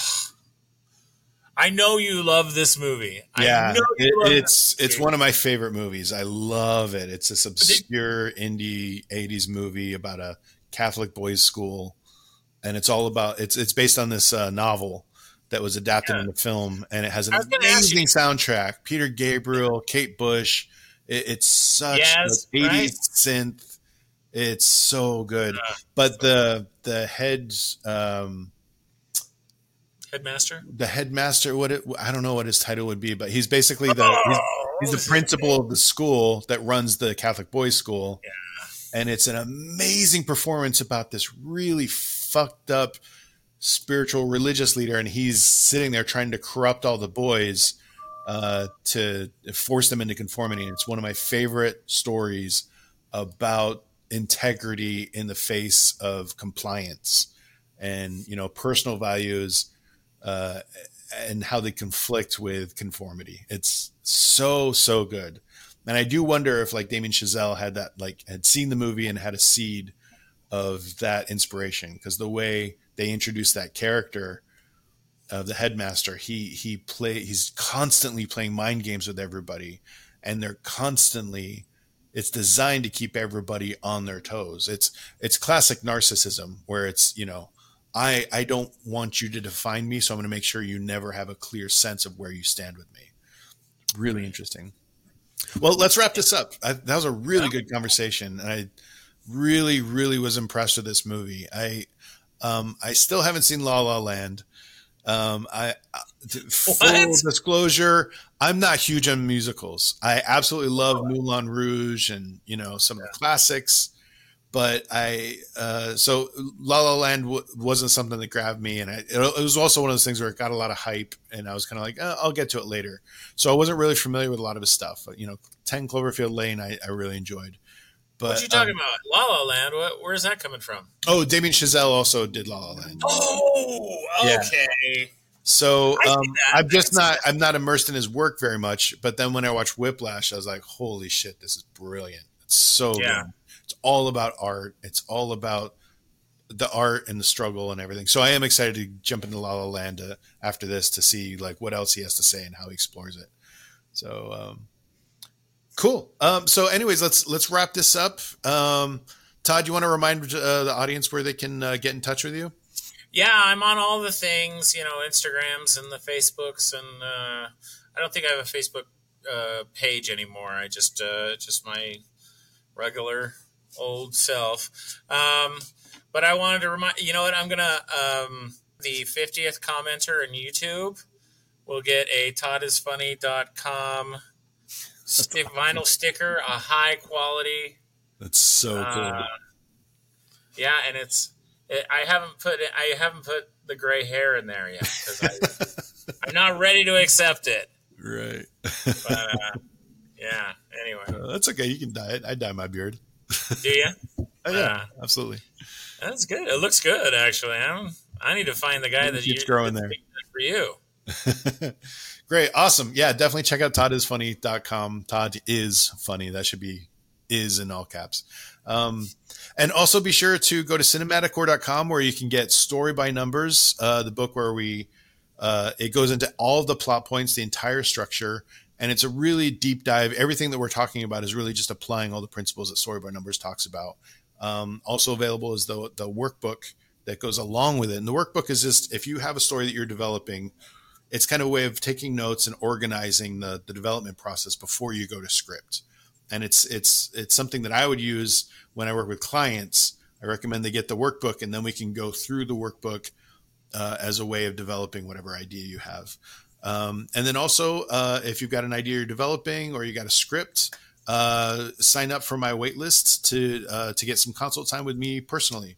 And that's all at cinematicore.com. Thanks so much for watching. Thanks, Todd. That was a great conversation. You really made me think about some really interesting stuff. And tune in for next week and have a great week.